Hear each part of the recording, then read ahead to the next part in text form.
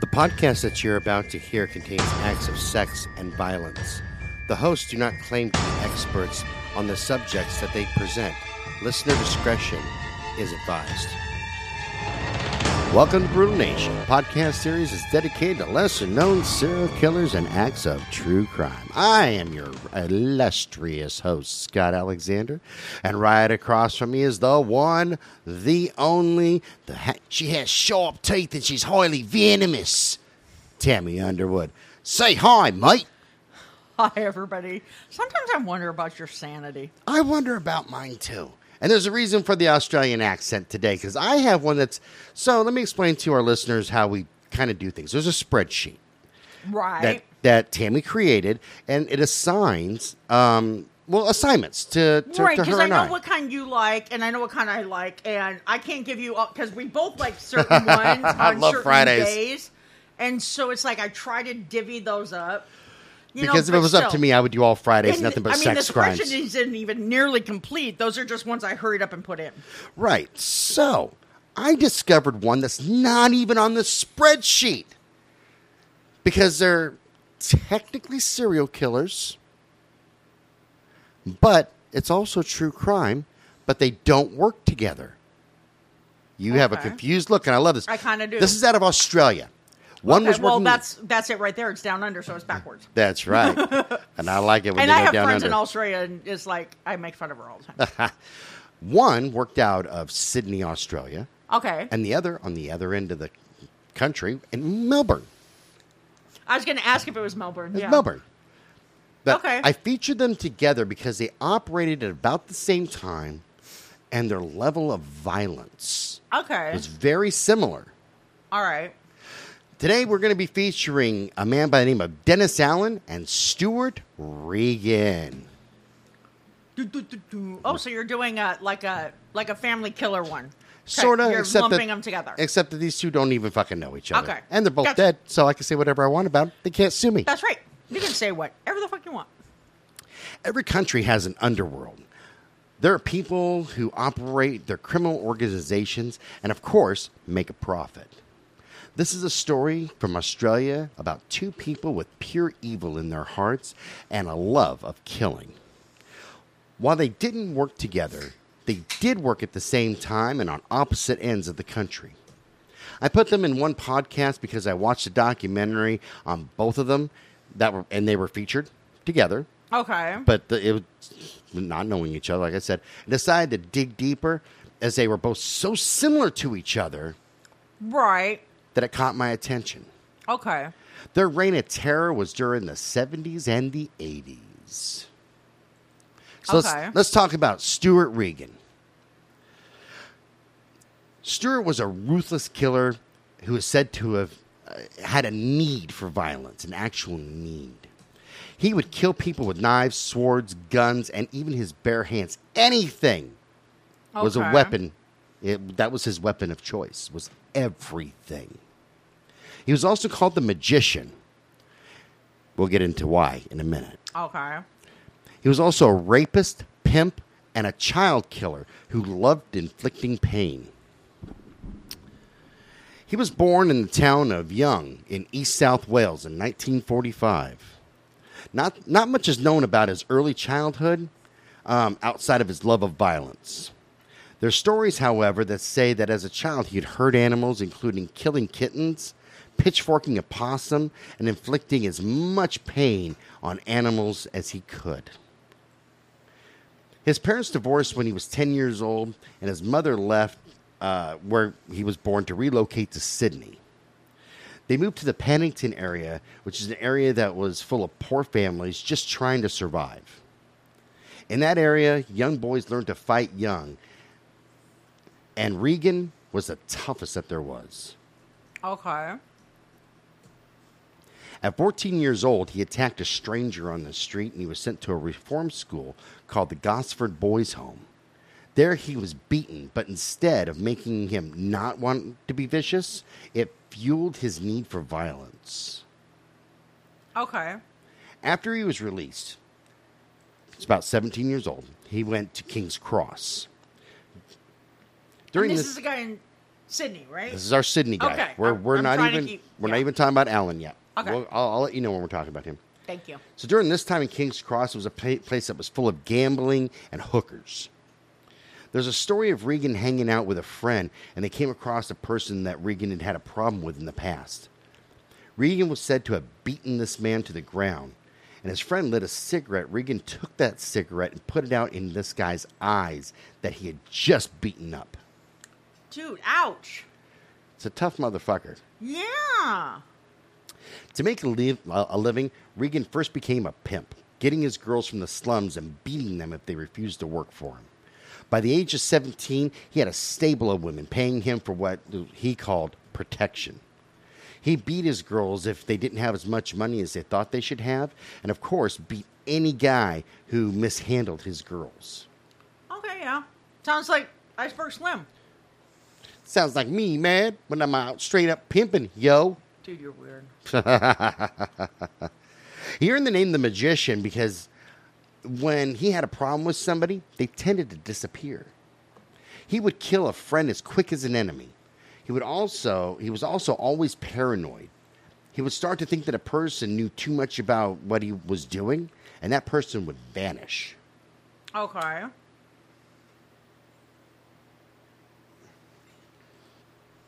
In 1967, Regan already was known by the police for assault, theft, and rape. They already knew he was doing this shit.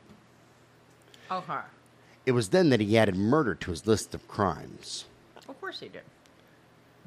There was another pimp who was also a business associate of Regan named Barry Flock. So get the flock out of here. I just want to point out that unlike you, I am nice when you present. You don't have to be. Fuck, give me some jokes. I can't be the only funny one here. It's hard being this hilarious. I'm just saying. So anyway, the police had arrested Flock for possession of stolen cars and other stolen goods. Regan paid for Flock's bail, which was set extremely high, but Flock never made his court date. He vanished, and it's thought that to be one of the first confirmed victims of Regan, a.k.a. the Magician. Flock knew too much about what Regan was involved in with the stealing of cars. Stealing cars, or as the Aussie cops say, car rebirthing.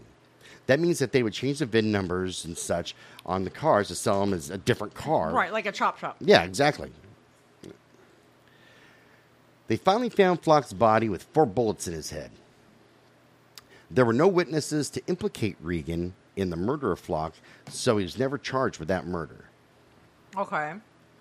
After the death of Flock, however, Regan went on a killing spree.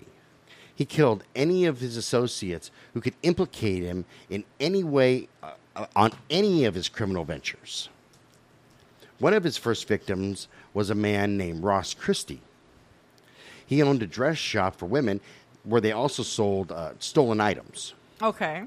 And next was Eric Williams, who he took out so that he could secure his hold on his whorehouses in Sydney. So he was another pimp.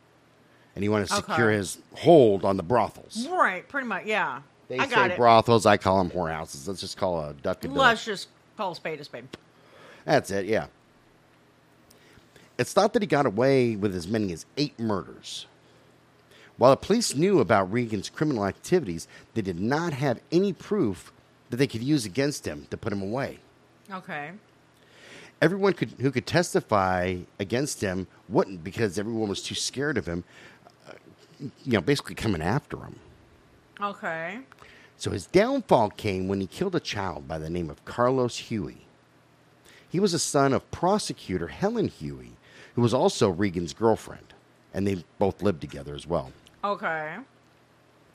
Regan claimed that he had gone out for a newspaper at about 4 o'clock in the morning and left little Carlos in the car, and when he returned, Carlos was gone. Okay. He then called the cops and he reported the child being missing. And what the police think happened was that Regan killed Carlos. Carlos was a toddler, just about 2 years old. And the police speculate that he began crying, which set off Regan. And he was known for having a very short temper. Okay. Regan went as far as to start a media war against the cops, saying that he felt like they were going to load a lot of false evidence on him and try to get him for a crime that he claims that he never committed. He also got the police department's brass involved by saying that cops were harassing him and pointing out the crooked cops in the police force, the ones that wouldn't come to work for him and be bribed. Exactly, the ones that weren't on his payroll. Exactly. Gotcha. And from what I understand, at the time, criminals would attack each other, and that was okay. With that said, it was not okay with anyone to kill a kid or attack what they considered normal people. Right. You know, these are people that go... What's abnormal? Well, they're thinking like the people who go to church, just kind of go to work. They're not in the criminal organization. Gotcha. You don't attack those people. So, low-risk individuals. Right. Like, you can attack another criminal or beat your horse. That's fine. Oh, okay. But you don't go and attack the normal. Just like in Georgia, how you can beat your wife, right? On the Sunday. Courthouse steps on a Sunday, as long as you don't have ice cream in your pocket. That's right. That's right. Okay. I'm kind of trying to follow along, but this one's kind of hard to follow because there's like so many people involved. You know what I mean? There's a lot of deaths involved and a lot of names. Yeah, it's like... The names have not been changed to protect the innocent, so fuck 'em. there you go. So he went as far as to offer up this huge reward to the public to find Carlos. But everyone knew he killed Carlos, who was only, like I said, 2 years old at the time. They couldn't prove that he killed Carlos, however, because they never found the toddler's body. Okay. So, before I go on to this next part, I didn't write this in there. What he did do, though, was offer him up false leads. Like, he sent him to one house where they found bones under the floorboards. Okay. They weren't Carlos's, they were an adult. Right. But he would do things like that just to kind of taunt them. Okay, so kind of like Beavis and Butthead. Yeah, kind of like our Beavis and Butthead killers. Yeah. And from what I understand after watching this man was vicious. He was short fused. And what did you just find it under the name, or is it on a docuseries? It was on a docuseries out of Australia. And do you remember what the docuseries was called? I think I mentioned it, and it's called Suburban Gangsters. And I think I note that at the bottom of you this. You probably do, but I just want to put it on my thingy so I can watch it later because I've watched a shit ton It's of a really good series. I'm telling you, I'm kind of digging it. Plus, I like the Australian accent, especially Australian girls when they talk. Kind of gives me a chubby. I like an Australian man, Australian, Irish, and Scottish, dude.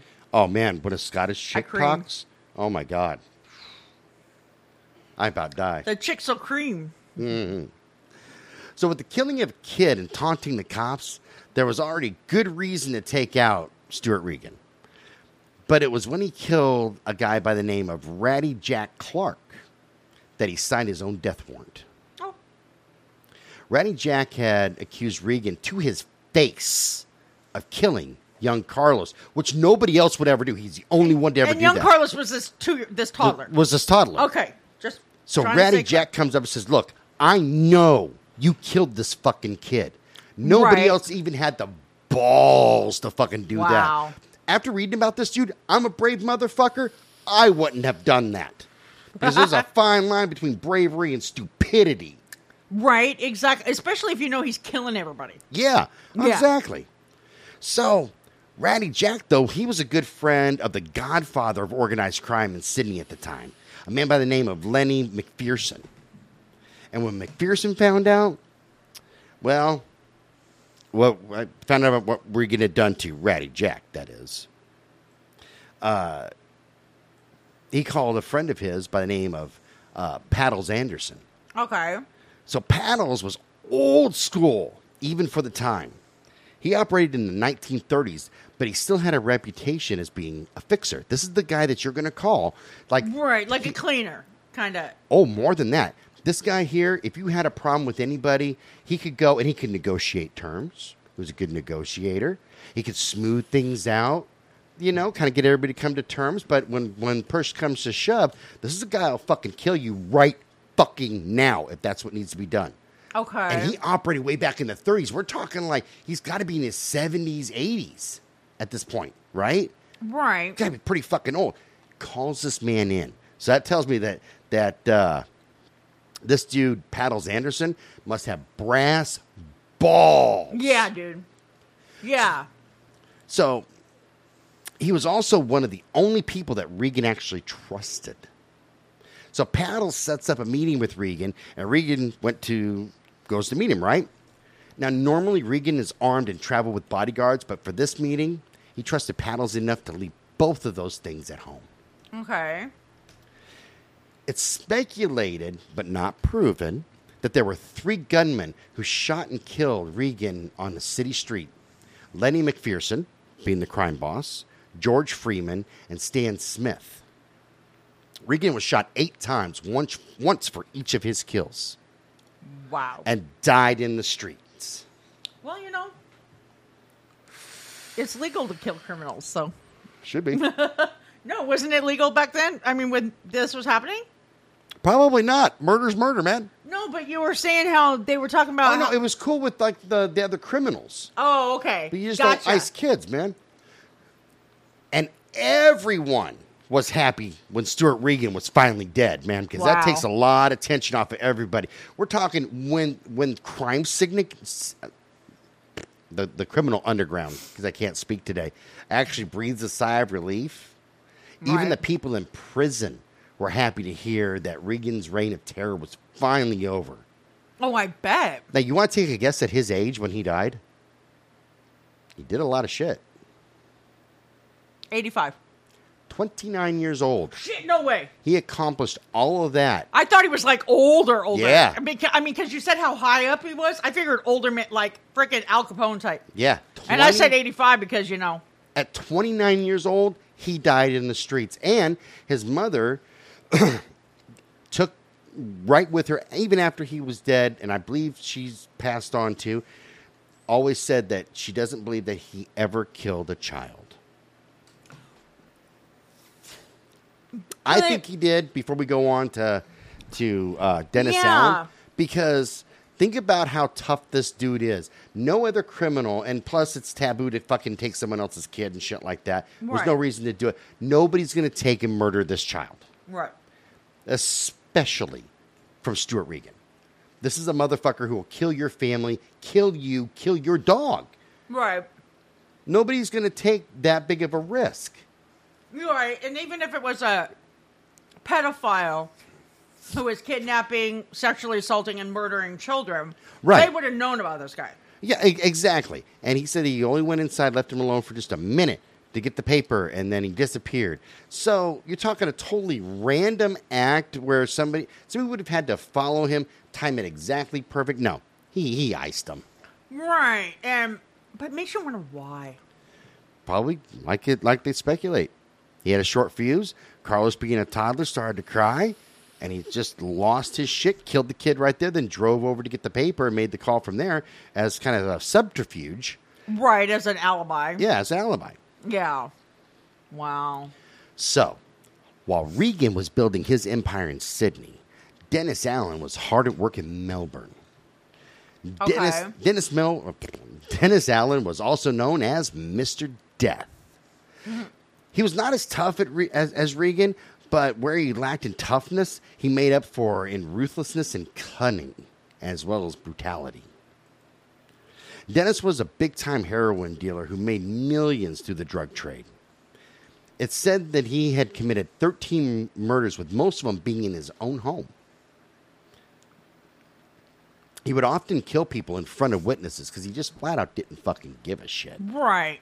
One of those people being a man by the name of Anton Kenny, who was a member of the Hells Angels. Ooh, shit. So, balls, man. Balls. Ballsy move, but you're going to nobody love... fucks with the Hells Angels. Oh, you're going to man. love the rest of this story. After Anton Kenny was shot and killed by Dennis, so Dennis has this gun underneath the table, right? And I can't remember who told him to kill this dude.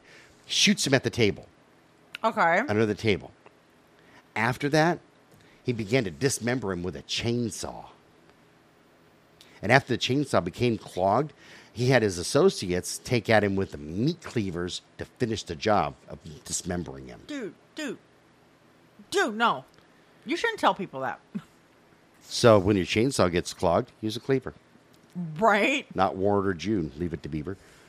You're bad. He then put his body in a 44-gallon drum and tossed it in the river. Dennis was born in 1941 to a 16-year-old girl named Kathy Pettingill. He was the oldest of 10 kids that she would have as time went on. Kath went on to have another child soon after Dennis was born named Peter. And they all moved in with Kath's parents. And it was said that for a long time, Dennis thought that his grandparents were his parents and his mother was his sister. Okay. It'd be about 15 years after they moved in with his grandparents that Dennis Allen would find out who he thought was his sister was actually his mother, and his nieces and nephews were actually half brothers and sisters. Okay. That's happened. That actually happens here, too. Quite a lot. bit. Well, Even to this day. Well, this information, coupled with a lot of domestic violence, would set the stage for Dennis Allen's love of killing and violence. His grandmother, who was known as a stern lady, would beat Dennis with a broom handle repeatedly. He also grew up in a rough public housing estate called Olympic Village. It was originally built as housing for the Olympics when it was in Melbourne in 1956. And it soon turned into a total ghetto. Dennis was also raised by a criminal family. From a young age, he was involved in armed robberies, petty thefts, and other crimes as well. And when he was 13 years old, he was sent to Toronto Boys' Home for theft. Okay. And there was really no focus on the welfare of the boys while they were there, only the punishment. So you can imagine there's got to be some beatings going on, Yeah. mistreatment, only punishment. Yeah. Almost like the Minnesota State Reform School, right? Exactly, because I even wrote here, inside of the boys' home, he was schooled in violence. Oh, yeah. And a lot of them were. I've heard horror stories to this day sometimes. So when he got out, he took his violence out on his grandfather, whose name was Harry Allen, when he returned home. Okay. He even put Harry in the hospital a few times. And according to what I had seen, he would actually go visit his grandfather and apologize and all kinds of stuff, but it would happen again and again. So Dennis first Always does. Yep. Dennis first went to work as a mechanic in his teens. And when the shop would close, he'd take the customers' cars out for a ride. And he soon attracted the attention of the local cops. And it's said that they had taken him out and beaten him on several occasions as well, catch him in these cars. Okay. He was being taught a lesson in life. You need to harden up and strike first if you want to make it in this world. This I'm sure set the stage for what was to come in his criminal life. When Dennis was 22 years old, he was sentenced to 9 years in prison for kidnapping and rape of a 19-year-old woman. Wow. While inside of Pettridge Prison, it's hard for me to even say that together, Dennis made connections with other criminals. And when he was released after serving 5 years in prison, he called on his contacts and became a heroin dealer. As his business grew, so did his need for violence. His family helped him build his drug empire as well. I love mentioning that these are my personal notes coming up. Okay. And I say, I love hearing about families that come together to help build a business. Sure, I'll run that over to your customer. Go pick up something? No problem. Kill this dude over here? Sure. Family togetherness. That's right. The family that kills together stays together. Ask the Bloody Benders. That is true. They became known as the Klan. They were a crime gang that was bound by blood. And Dennis also had become addicted to speed. All right. He would inject up to 7 grams of the drug into his body a day. It's a big fucking habit, man. That is a fucking huge habit, dude. I mean, because I'm an ex-meth head, and that's a huge 7 habit. fucking grams, yeah. Yeah, that's fucking shit ton of shit. He was known to stay up for 10 or 11 days straight, and everyone knew to stay away from him when this happened because he became even more violent. To give an example of how violent Dennis was, here's a little story of one of his victims. Her name was Helga Van Nigg. Okay. She was a hooker and a heroin junkie. Dennis had become convinced that she was ratting him out to the cops, so he called her up and had her come over to his house. He used the bait of letting her try a new supply of heroin that he had just gotten in. When he got there, he loaded the needle with what he thought would be a fatal dose. His plan was to give her an overdose and she'd die. Makes sense, right? Right. Well, when that didn't work, he had one of his guys go down to the river and get a big bucket full of water. They dragged Helga into the bathroom while she was unconscious, then poured the water down her throat until she drowned. It took several attempts to drown Helga as she kept spitting out the water, but she did eventually die, and her dead body was thrown into the river. Okay. Brutality. Yeah, no. I don't understand it. Yeah, some people are just brutal, man. I know, right? As time went on, Dennis Allen accumulated more money and a larger drug empire. And he began to buy up properties around his house to house his family and his workers, all in the same area. The other residents began to complain to the police about loud music as well as shooting, screaming, and such all throughout the day and night. The police began surveillance. They set up in the abandoned Rosella soup cannery that was nearby Dennis's home in the neighborhood that he was housing his friends, family, and coworkers, his workers. While they're on the surveillance detail, Dennis was known to go into a rage over something that didn't even relate to the cops nearby. He'd go outside and shoot at soup cannery. And believe it or not, Dennis was actually a proponent of the police. He liked them. Oh, yeah. And he knew exactly where they were set up, in the soup cannery. Right. The police actually went and asked Dennis Allen if he could not shoot at them as they were just there doing their job. And Dennis agreed to stop shooting at the cannery. He's like, okay, I won't shoot at you guys anymore. It was strange that Dennis Allen liked the cops until I dug a little deeper. He would inform the cops in order to keep himself out of jail on other people's criminal activities. Right. He basically used the police force of Melbourne as a tool. One good example was when he called a detective at around midnight and said, you better get over to my place because there's a big case full of money. Dennis had a guy handcuffed in his backyard with a case full of forged $20 bills. Wow. He then showed the cops where the forgeries were printed, and they found the plates, the machines that were used to forge the money. He would also use different detective details against one another. While one team of detectives were trying to put him behind bars, another team of detectives would help him get out of jail on bail because he was giving them so much vital information on other criminals. We've seen that before several times. Very much so, yeah. I mean, what's his name up in Canada? Yep. Well, his own mother, Kath, had said in an interview with Suburban Gangsters, a TV show in Australia, that she told one of her sons that she was going to have to kill Dennis in order to protect the family. Wow. This was before he had a stroke. She said that she had thought about it for a long time. Well, on January 19th of 1987, Dennis Allen had a stroke. Wow. He was left pretty frail, and he was really no longer a threat to anyone. He's in a wheelchair. He's all fucked up. Dude, I can just see her putting a pillow over his face. Well, those who were too afraid to come forward and testify against him were now confident enough to do so. The police force that had helped him out and helped him get out of jail on bail so many times, they turned their backs on this psychopath. Yeah. Well, in the end, Dennis Allen was brought up on 30 counts of criminal activities ranging from possession of drugs to sell to murder. He died the same way that he lived. He overdosed on drugs and booze at the age of 35 years old. Wow. Created that empire, yep. And much like Stuart Regan, there was no love loss or sorrow for Dennis Allen's when Dennis Allen finally died.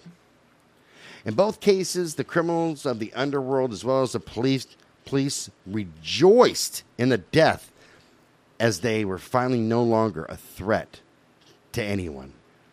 my closing thoughts, and then we'll kind of discuss it a little bit. As I dove into this episode, I found myself intrigued by how the cops handled these two guys. It makes me wonder if it was a fear or necessity to keep them around and help them out. When does the end no longer justify the means, in other words? Today, however, it's a different set of circumstances. I'm sure that the police force in Australia no longer tolerates such behavior from its officers. A crime is a crime, and I'm sure that no one is going to want to be seen with a person like these two monsters. Exactly. I don't know. So, let's start with the first one, good old Stuart. Nature or nurture?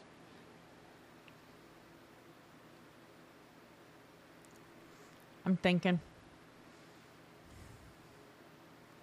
Okay, hang on. Go back. Was there a lot of information on his childhood? No. Except for the cruelty to animals and the fact that his parents divorced when he was 10. Okay, now, I will tell you this. I've been doing some research, and it's called the homicidal triad or the McDonald triad, which it identifies that chronic bedwetting, animal cruelty, and pyromania are the 3 key signs of psychopath. Correct. However, those have been disputed lately because those could also be 3 indicators of severe childhood abuse. No, I agree. Yeah, those started getting just because those people are doing that and they've been abused doesn't mean they're going to kill people. Exactly, and those actually started getting disputed in the early 2000s. Right, exactly. It's been in conversation through psychology since 2001 or 2000. Yeah, like exactly. So my whole thing is, he could have actually been abused, and that's why he was treating animals cruelty, because that's the only way he could, because if somebody's being mean to you, you're going to be mean to somebody else. You're going to pass it down. True. It's something that you feel is lower than you are. Exactly. So we can take it into consideration that A, he was born a psychopath, or we can take it into consideration that he was acting out the abuse he was receiving. And if he was acting out the abuse he was receiving, it's nurture. I'm going to go with more of nature. Okay. And here's why. It's because of his mom being so, kind of being his proponent, being his cheering squad, going, I know my son didn't kill a child. Right, exactly, like enabler. Right. Because, here's a guy who's obviously just a fucking whack job. Not just a whack job. Dude, he was feared.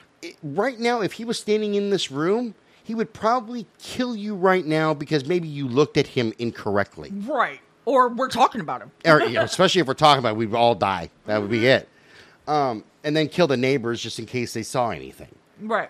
And here's his mom kind of saying, I know he did bad things, but, my baby boy would never kill a baby. Yeah, he would. He would. Right. I'm sorry. He killed that kid. I don't care if they found the body or not.